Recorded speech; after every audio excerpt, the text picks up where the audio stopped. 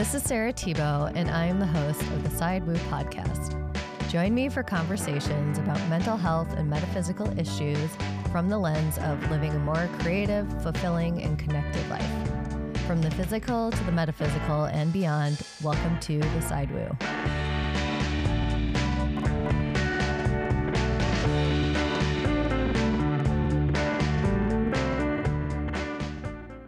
Hi, welcome to the latest Tarot Quickie for Artists. This is Sarah, and I am going to read two cards, one for the energy of the week ahead, starting November 5th through November 11th, which happens to be my birthday. So, feel free to give me a little shout out or donate to the Art Date Substack. No, but seriously, I'll read a second card that's the counter energy of the week. And yeah, let's see what we get. Okay. This is coming out, but I feel like that's not the one. Oh, okay. Whoa, that is a lot of information. Okay, well, I'll just read it because I don't know. That's what I'm going to do. So the energy of the week ahead is the Chariot. And I did forget that there is an election in the US. So Tuesday, November 7th. And I feel like I just want to factor that in, although this reading will be mostly about, art and creative projects. But I feel like that type of thing affects everything because it's so pervasive. All right. Well, so the Chariot, we have, this is kind of like a bro card a little bit in this deck, especially where you have this really beefy guy at the helm of a chariot, and there's two horses, one dark, one light. And the Chariot's about moving forward, and the two horses are supposed to represent the light and the dark choice. So kind of being at a position where, maybe neither one is bad or good. It's just they're different choices, and you're kind of having to decide which direction you're going to go in. And whatever opportunity it is, it seems like it's a good one, which it's interesting. Last week we had the Lovers, and so that is also about choice. And I think maybe now you've integrated the choice or the lesson of the Lovers and the Nine of Wands into the Chariot card. So it feels a lot like whatever has been internalized is now on the move and ready to be manifested in the world. And this can mean long distance travel. I feel like it may come with kind of more institutional support, because the Chariot has this touch of regalness to it. It's like he's like working for royalty, or he is royalty. And so there could be that there's a larger institution or organization that you're working with, and you're kind of like, or you're creating something yourself that you're like moving forward into this like new opportunity. And so I'm going to read the other cards to go with it because they are pretty interesting. So we've got the Tower. Woo! This one's particularly scary. We have the Eight of Swords and the Knight of Rods, which is also the Knight of Wands. So they all kind of came out together after me like shuffling around trying to find the right ones. I would say what this is telling me is there may be like a big change in plans, and it could be because of the election. It could be the economy. Something hits your life, and particularly something about your creative work, external forces outside of your control, or you decide like, oh my gosh, I need to make a big change.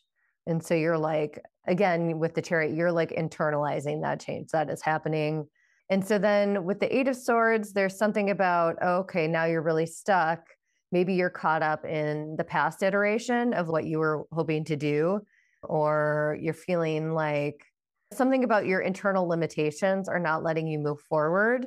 And if you look at this card, she is, blindfolded and has this rope around her, but she also has a pretty clear path through these swords. And if you think of these swords as both your own belief systems and limiting mindset, they also could be those of other people. And so I think too, her challenge is stop freaking out and expanding your perspective to everything, center yourself, And I almost feel like there's a need for body awareness to like move through.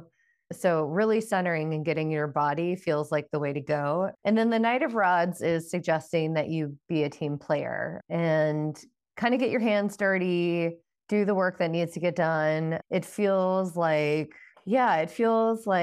maybe it's a change in plan. It's like a release of an old pattern that has you making a hugely different decision than you have in the past. But whatever kind of happens for you, I would say the Knight of Rods is very low ego in my interpretation. He's just a foot soldier. And so if you can think of yourself as someone who's more engaged in the process and the experience, and don't try to see beyond, and I think this is going to the Eight of Swords again, don't try to see beyond what's right in front of you for now, especially if there's been a huge change.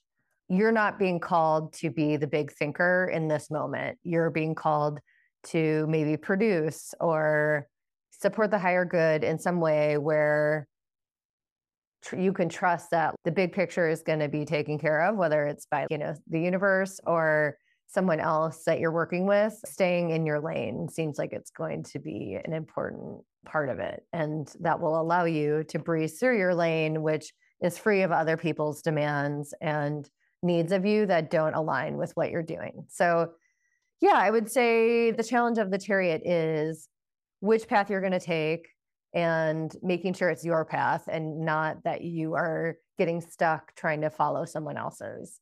And keep your head down. It's almost like you could be one of the horses, like the way that they have those shields on their eyes. I almost feel like that wouldn't necessarily be a bad situation for you and for all of us as we go into next week and trying to just stay true to ourselves. So that kind of feels like the big message. So yeah, I'm going to be super curious how that all plays out. I'll be in San Francisco, and that first day is my live event at the ICA San Francisco. So if you are a Bay Area resident and you find yourself with a couple hours on Sunday afternoon, please join me for a live panel discussion on creativity and the way that things block us and how we kind of move through that. And I'll be talking with Hisu Kwan, Rupi C. Tut, and Kate White, who are 3 artists that have been, in different stages in their career in the Bay Area for a while now. And yeah, let me know how it goes. You can email at thesidewoo@gmail.com. You can send a question and submit to be featured as a live tarot reading on a future episode. And yeah, just follow me on all the social links. I'll put some notes in the show notes. So thank you so much for listening, and I hope it goes well.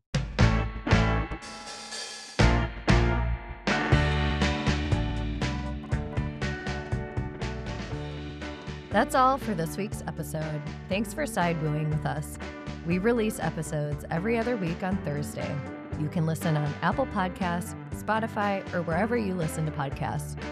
Please rate, follow, subscribe, and review our podcast for good karma points. Until we meet again in the Sidewoo.